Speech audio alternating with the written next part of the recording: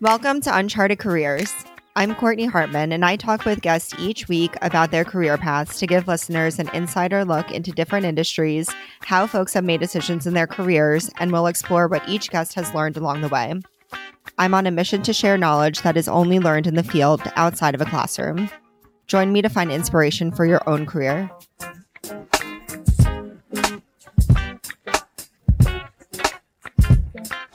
I'm super excited to be joined by my friend Grace Edquist today. She and I have been friends since 2011 when we both studied abroad in Vienna, Austria. And she and I were lucky enough to be placed in probably the largest house I've ever lived in. We had this mansion in Vienna with an elevator and an extra floor that we didn't know what to do with. And there were other people in our program that were just in college dorms. And somehow we got lucky enough to have that house, but also be placed together. And now she and I live close by in Brooklyn, and it's been really nice having her close and being able to hear a little bit about her career moves as she's navigated things since college. But publishing isn't a world that I'm super well versed in, so I'm really excited to learn more from you today, Grace. So thanks for joining me.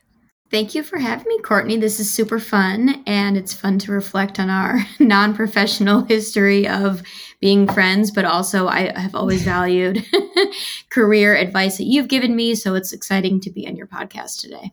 Thanks. I appreciate that. Well, just to start off, can you tell me a little bit more about what your job is today and what the day-to-day looks like?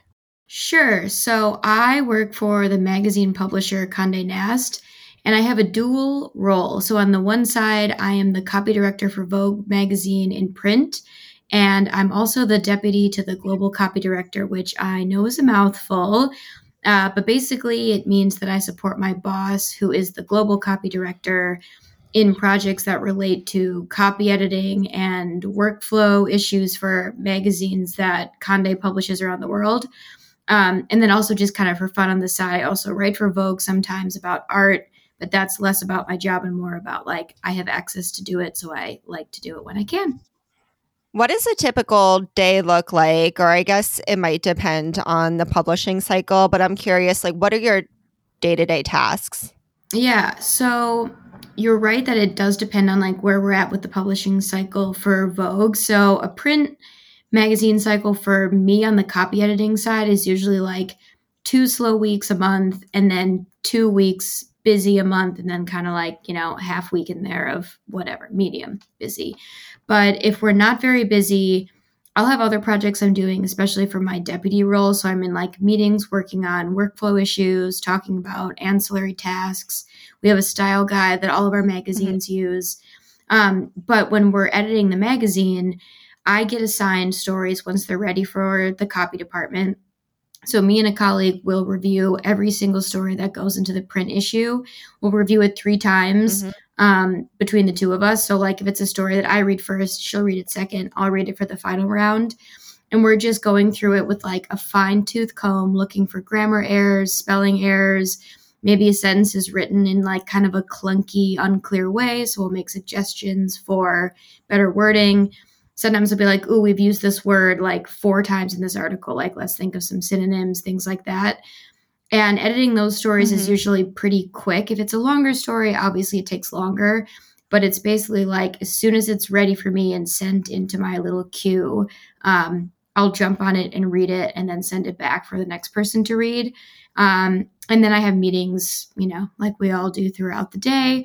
But I would say my job is like not super meeting heavy. I have maybe 2 meetings a day on average. Some days it's more, some days it's 1 or amazing, sometimes none.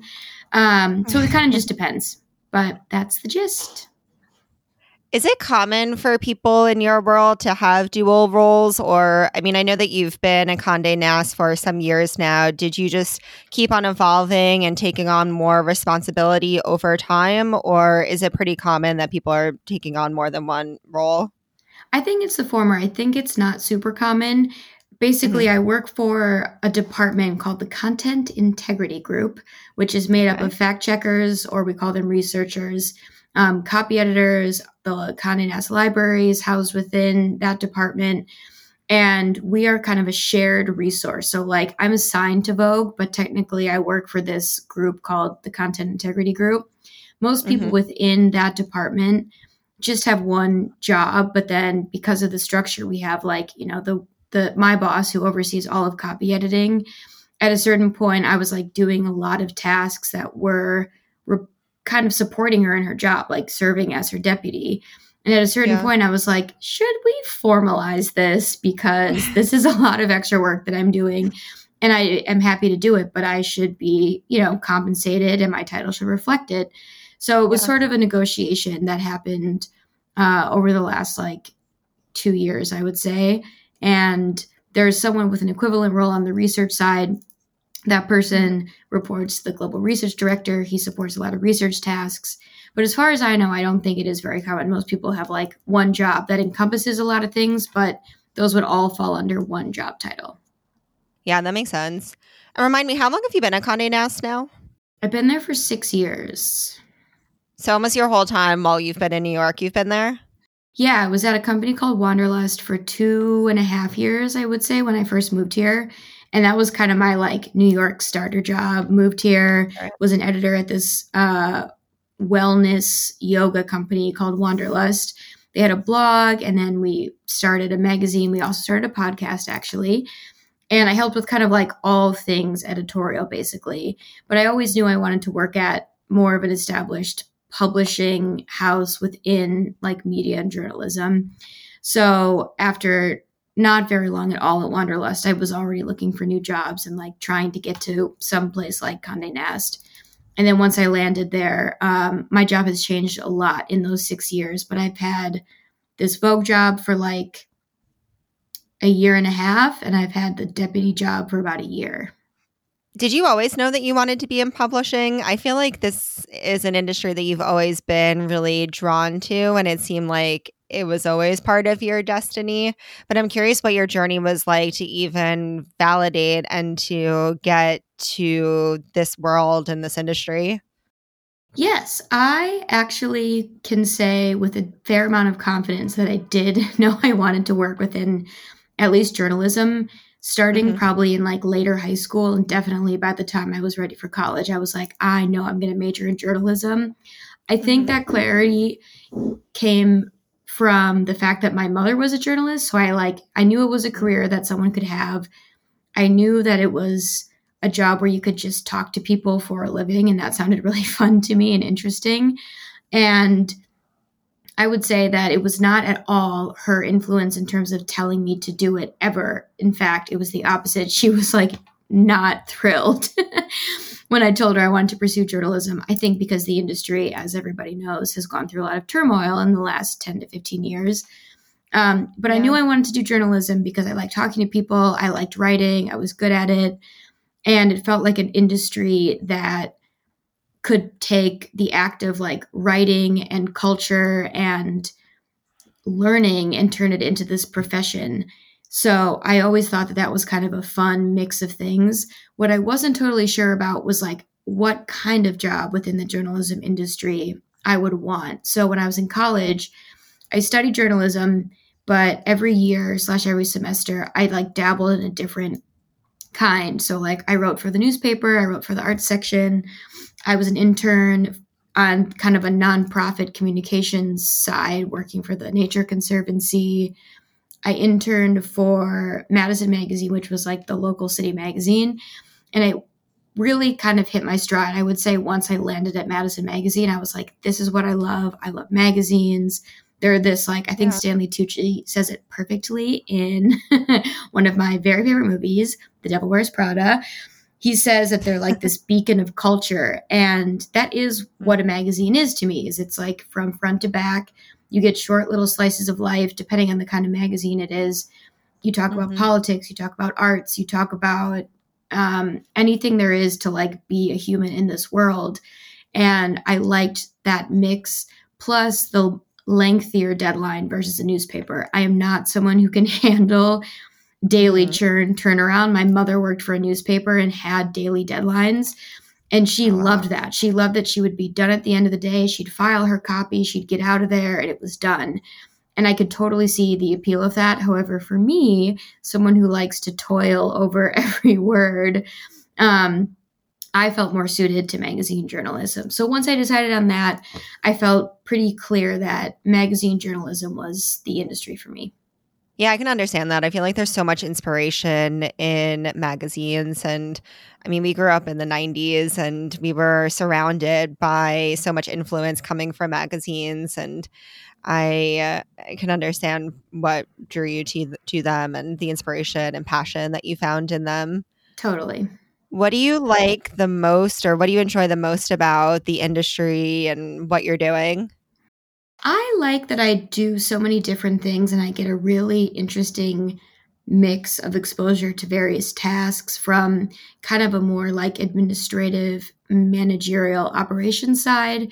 And that's a lot of the stuff I do on like strategy and workflow documents and like talking to people about how they do their jobs, how we can standardize that, make it consistent, make it efficient, etc.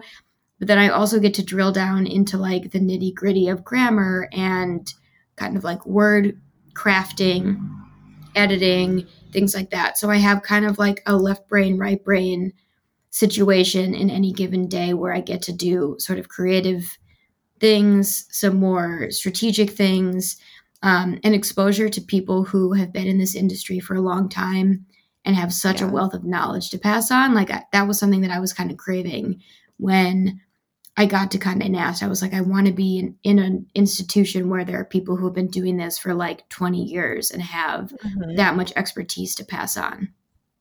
Yeah. I feel like it's tough though to balance the management side, the people management and the process improvement side of things, and also still being an individual contributor on your own. What has that been like, taking on more of the manager tasks and incorporating them into your day? It is a challenging balance. I would say so. The weird thing about how our department is structured is that so I have a director title and I technically oversee someone who has a manager title, but I am more overseeing the work than the person. So Mm, that basically means like if a story comes in and either one of us could take it, I'm not really having to micromanage and delegate and tell her like it's your turn, you take this, or I'm not looking over her work and reviewing her copy edits. So that frees me up a little bit to work on some of the more kind of task oriented managerial things on the other side. That said, it is sort of an ongoing juggling act, right? In terms of I'm doing mhm. this for the next like hour, but then I have to turn to this task, and then I have to totally switch gears and like help write a summary of an issue because we need like a little description for like the digital version or something like that. So there's Yeah. a lot of like hats that you're constantly taking off and putting on. And that certainly can get exhausting. And it can be, I think, an example of how an industry that has gone through such change and turmoil, all of us are doing more with fewer resources and smaller Mhm. teams. And at a certain point, it's like, well, that's the trade off, right? Is like we all just have to do more and kind of make do. And it's not always ideal, that's for sure. I do things all the time, and I'm like, how is this my job? But the truth is, like, often there's just no one else to do it. And so it's Mhm. like, well, it has to get done. So I think a lot of it is just making do. Yeah, and I'm sure Condé Nast is one of the better resourced organizations in the world in publishing. And so, Hmm. I mean, that sort of challenge, I think, is something that anyone in this field can probably expect. Totally. I think it totally applies across the industry. And I have friends who are at other magazines or at other companies, and everybody says the same thing, right? It's just like we're all having to do Mhm. more with less, and that's true at broadcast news stations. It's true at digital news companies. It's true at like even just like the New York Times. It's true there too. It's true everywhere. Yeah. So everyone's just like, well, happy to hang on to a job at this point. It also keeps things interesting because you are taking on so many new tasks and things are moving quickly and you are consistently being challenged. And I'm sure that does help to at least keep things interesting. Totally. And you are learning a lot of new skills all the time because it's just like, well, I never thought I would have to learn. I remember at an old job, when I was at Wanderlust, I had to figure out like paper weight, like paper stock weight. And I was like, I don't know how thick the paper should be in this magazine that we're going to print, but I guess I'll learn. And you know what? It was fun researching that. It felt a little insane that that was something I had to do, but there was no one else to do it. We wanted to make the magazine happen. So sometimes you find yourself in these like total rabbit holes on the internet, but it's also kind of fun. On the flip side, what has been your least favorite part about the industry or what you do, or what have been the biggest challenges? I think there are a couple things. I'll start with kind of a more like macro level thing. It's been disheartening the way that social media and like influencer culture has become so important to the journalism world, in the sense that when I was applying for jobs and I was looking at more writer editor jobs, so often, even if they don't say it in the job listing, it's like they want you to have, you know, 50,000 followers on Twitter or whatever. Oh, And that interesting. is not me. Like, I do not Yeah. have that. I have a Twitter account. I look at Twitter. I go on it. Fun fact, I even wrote my college thesis about Twitter back in 2012. But it's never Hey been something that now. I've wanted. Yeah, it was about information overload, which it's like LOL to think about the fact that 11 years Didn't know later, it's, anything about oh information my overload God, we knew then. nothing about information overload. It's like it all just gets more and more and more compounded over time. But anyway, Mhm. I think there's been such an emphasis on the dissemination of news or content. I put air quotes Mhm. around content for all of our listeners. The dissemination of content over social media has become so important, understandably so. You got to play the game that we're in, but it has become this unspoken part of the job that people are hired not only for their skill as a writer or their skill as an editor or both, but also for the reach that they have to an audience. And I didn't have that. And I felt pretty frustrated Yeah. that I was possibly discounted for certain roles because of that lack. I think some of that's changing. Also, I'm not looking for I haven't been looking for full-time writer roles. I think it's more important for like writer roles because they're Mhm. tweeting out articles they write. Um, but I do think that that has also influenced the editor side too, where sometimes at certain magazines or digital news places, they'll be like, well, we want to hire someone who's influential on Instagram or TikTok or whatever. And again, it's less about like the journalism chops. But at the same time, I can't blame them because it's like that's where the culture is, that's where the audience Yeah. is. Um, so it's more that like there are so many more levels. It goes back to our conversation of everybody's having to do more with less. We're also having to Yeah. do more in more places. And sometimes Mhm. I'm like, ugh, enough. It's like I don't want to have to do all these different things at the same time. I just want to like do my job, write a piece or edit a piece or whatever, and not feel Mhm. like I also need to be doing all of this unpaid extra work on like a social Yeah. platform. So that's been a frustration with the industry. Another one, and this is maybe a little more specific to something like a Condé Nast. While I think a big publishing house like that does have a lot of resources and you can make a lot of connections and it can be really great for career growth, the frustrating other side of that is that it is like very deep, deep, deep in like a labyrinth of bureaucracy in terms of getting stuff done. So I work on a lot of tasks. This is more for like my deputy job. I work on a lot of tasks where I need to figure out who is the editorial operations director for like GQ France. And that can be really difficult to figure out. It can be difficult to find that person. It can feel like there Mhm. are layers of like approvals that you have to go through in order to get something done.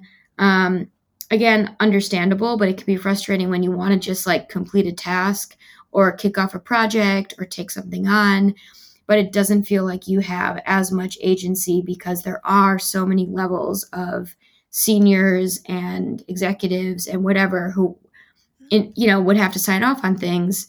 But if Yeah. I don't know who those people are and I don't know how to find them, that can be a frustration. I think that's getting better. It's been a big goal of the company, and I'm involved in some of those projects to like make it better, but it still can Yeah. be frustrating. Yeah, that's an interesting project to be a part of because that is like more of the foundation to grow more into the space where everybody is so interconnected. Hmm. So that's awesome that you get to be a part of laying that groundwork. Yeah. I'm curious about the freelance writer side of things and the type of work that you also pick up on the side. Where are you finding those opportunities? So I mostly write about visual art on the side, and I get a lot Mhm. of PR pitches. So like publicists will reach out to me over email saying like, "Hey, there's a show at this museum or this gallery. Please consider it for coverage. If you want to check out some images, like here's a Dropbox folder with a bunch of images of the work. The artist, if the artist is alive and willing, maybe they'll say, they're open to interviews if you want, things like that. Yeah. So a lot of articles that I end up writing do come from a publicist's pitch, and it's their job to like make it easier for someone like me to be like, oh yeah, that is cool. You're helping me like get the images, connecting me to the writer. But then obviously it's all my own writing and take and content and things like that. So that's one way that I get ideas.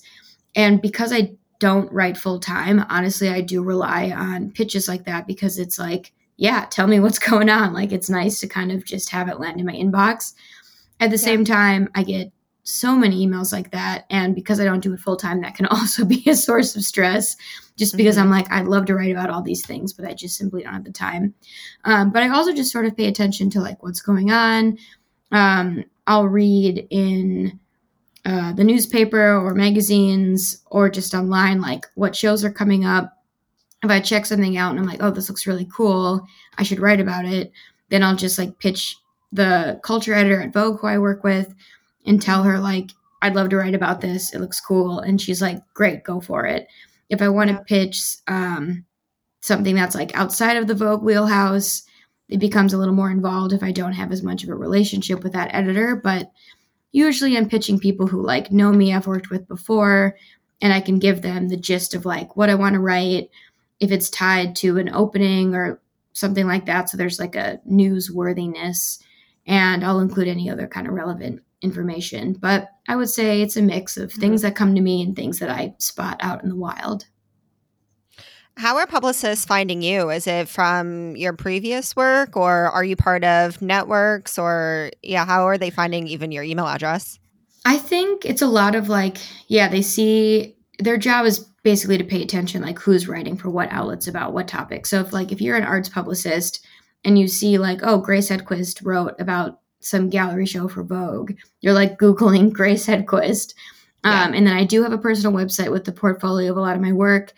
And I used to have my like email on there. I actually took it off because I was like, I'm getting too many emails. But now there's a form that like does come to my email. I'm sure that there are like listservs that certain agencies can like sign up for, and I'm sure I'm on some sort of list. But I think it's also word of mouth. Someone knows someone. They're like, "Oh, do you have an email for so and so?" That's how it works on the journalism side of it. Where like if I have a friend who's like, or not even a friend, but like I'm in freelance writer groups, and they'll be like, "Who has an editor contact at Vogue?" And I'll be like, "I do," and then it's like people helping each other out. I'm Yeah. sure on the publicist side that exists too. So that Gmail gets around Yeah. for writers in general.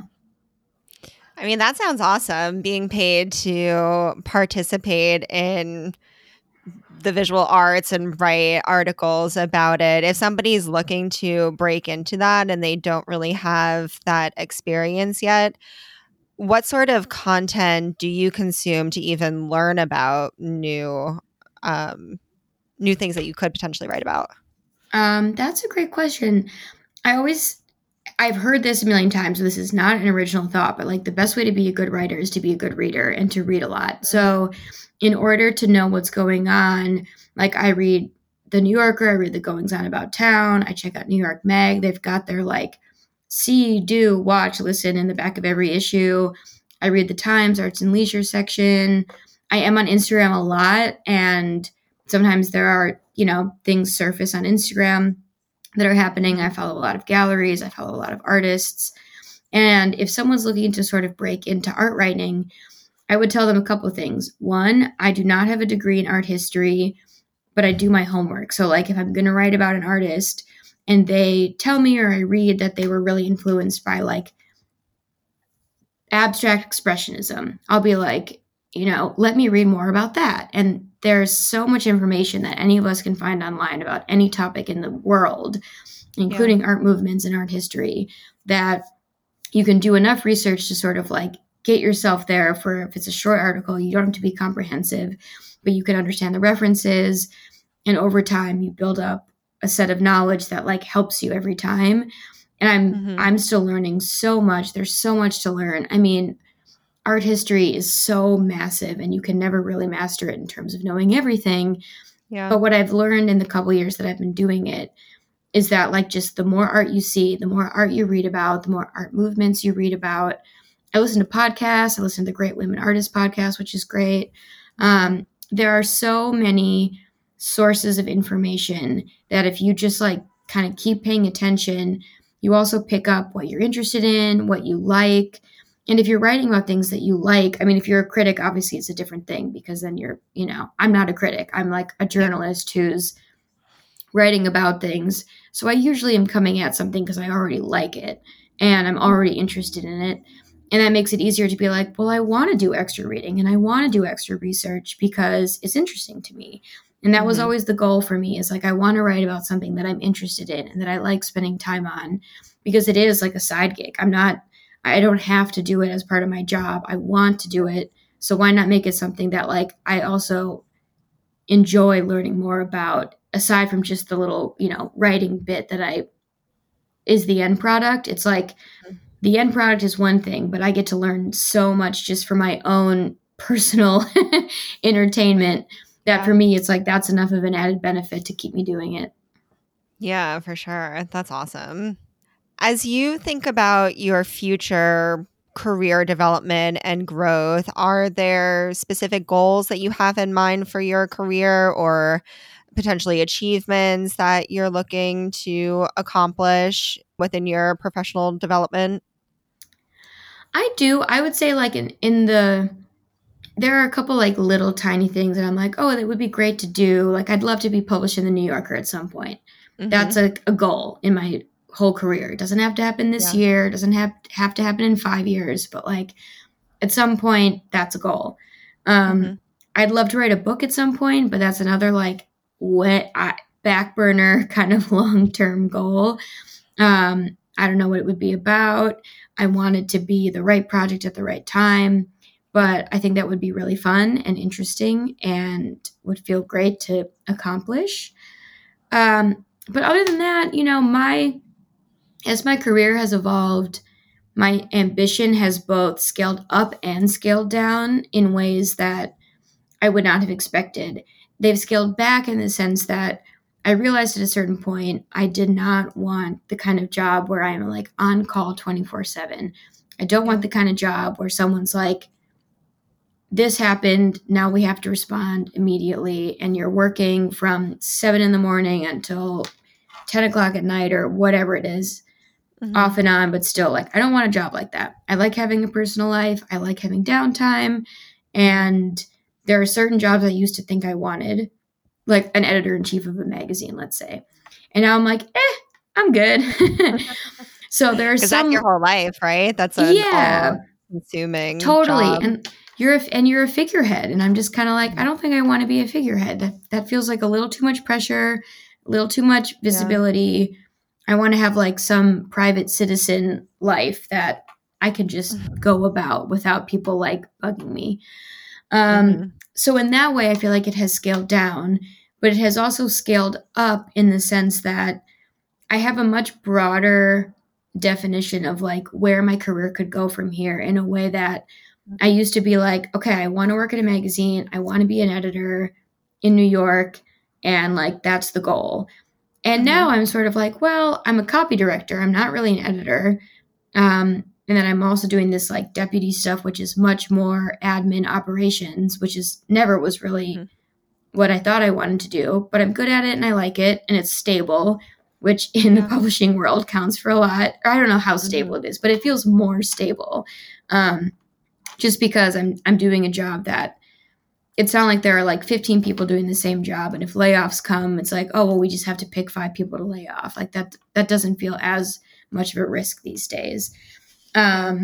But as I think about the future and like what kinds of jobs I would want, it feels much broader now. And I attribute that to the experiences I've had in the past couple of years doing things I was not necessarily expecting, but liking it, seeing the way it gives me a decent work-life balance that I didn't know was so important to me until I had it. And I was like, oh, I don't want to lose that. Um, so I think the future is sort of like, I'm Mm-hmm. not someone who has like a 5-year plan or a 10-year plan, but I am someone who often thinks about like, what are cool future projects I could do? What are a couple concrete Mm-hmm. goals to have, like the publishing in the New Yorker or writing a book that I can always just sort of like have hovering in my peripheral vision to focus on if I need a little more Mm-hmm. direction, things like that. As you reflect back on what you've done already, or even just on a week to week basis, when do you feel like, oh, I accomplished a lot there? I feel really successful. I feel really connected to the work that I put out. What's contributed to you feeling successful in what you've done?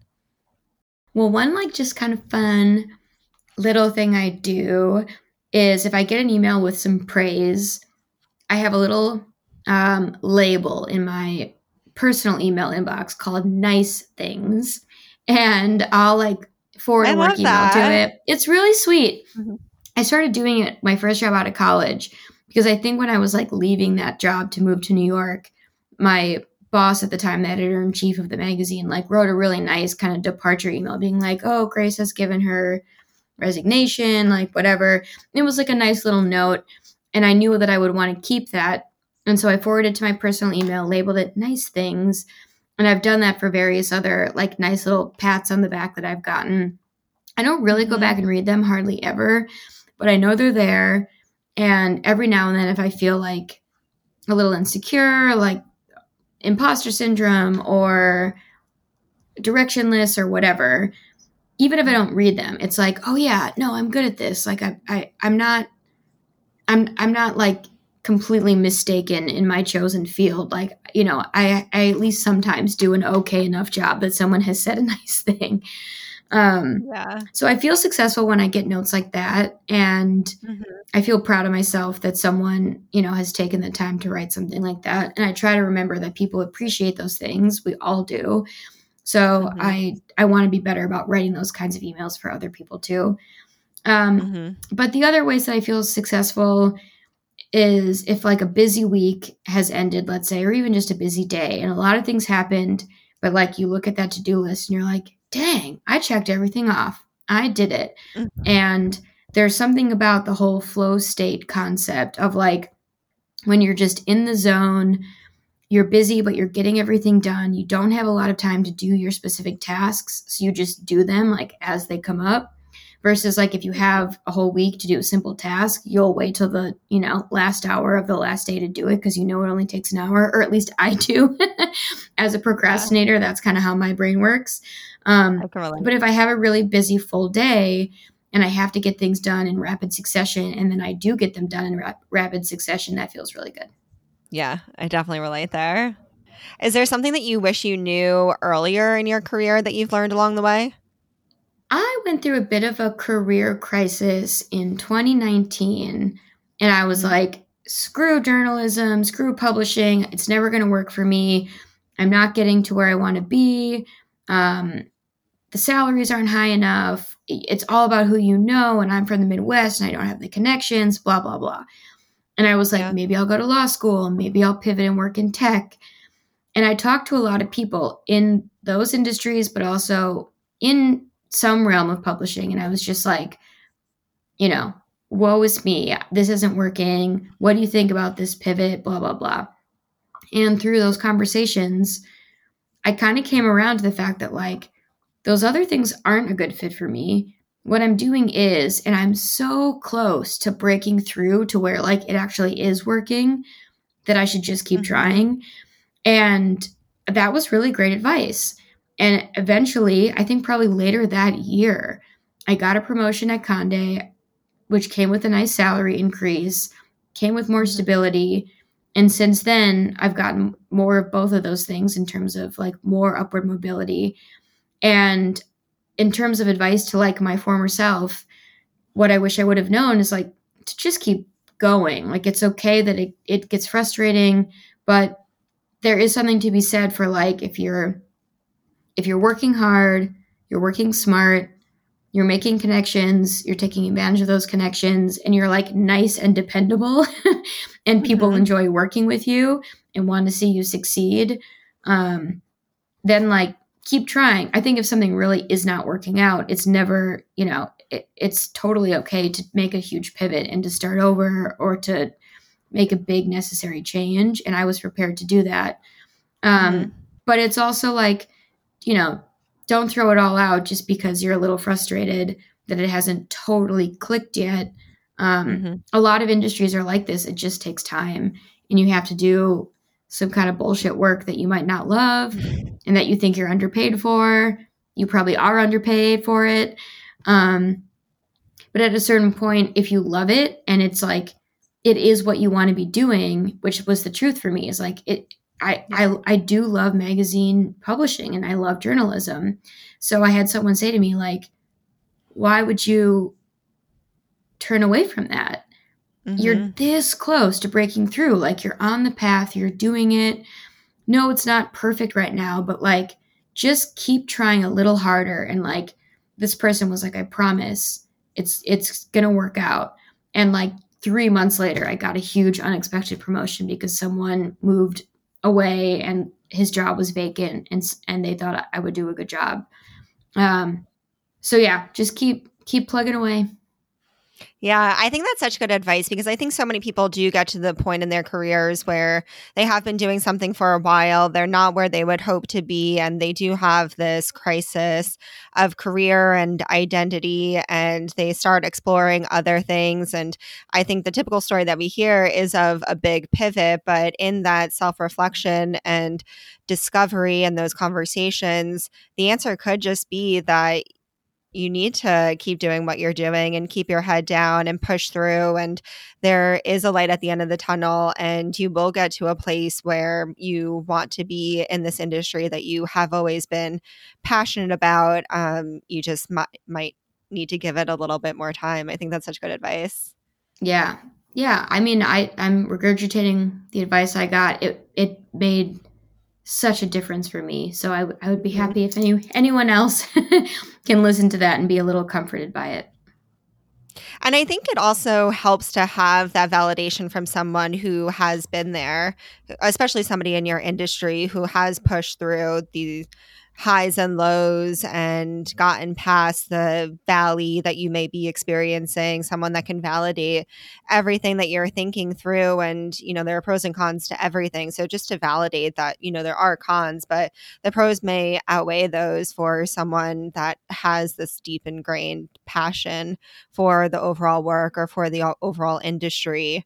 It is helpful to have that person to help you push through. Totally. I mean, I applied for jobs at Condé Nast like 3 times before I got my Mm-hmm. first job that got me in the door. But all those applications that did not lead to job offers, I met people in HR. It made it possible so that when I saw a job listing that seemed like a good fit, I had a personal email of someone in HR to reach out to and be like, I'm interested. And like, we got on the phone that day. I talked to someone the next day. I went in for an interview the next day, and like, I got the job. That would not have happened had I not Mm-hmm. gotten those rejections 3 previous times.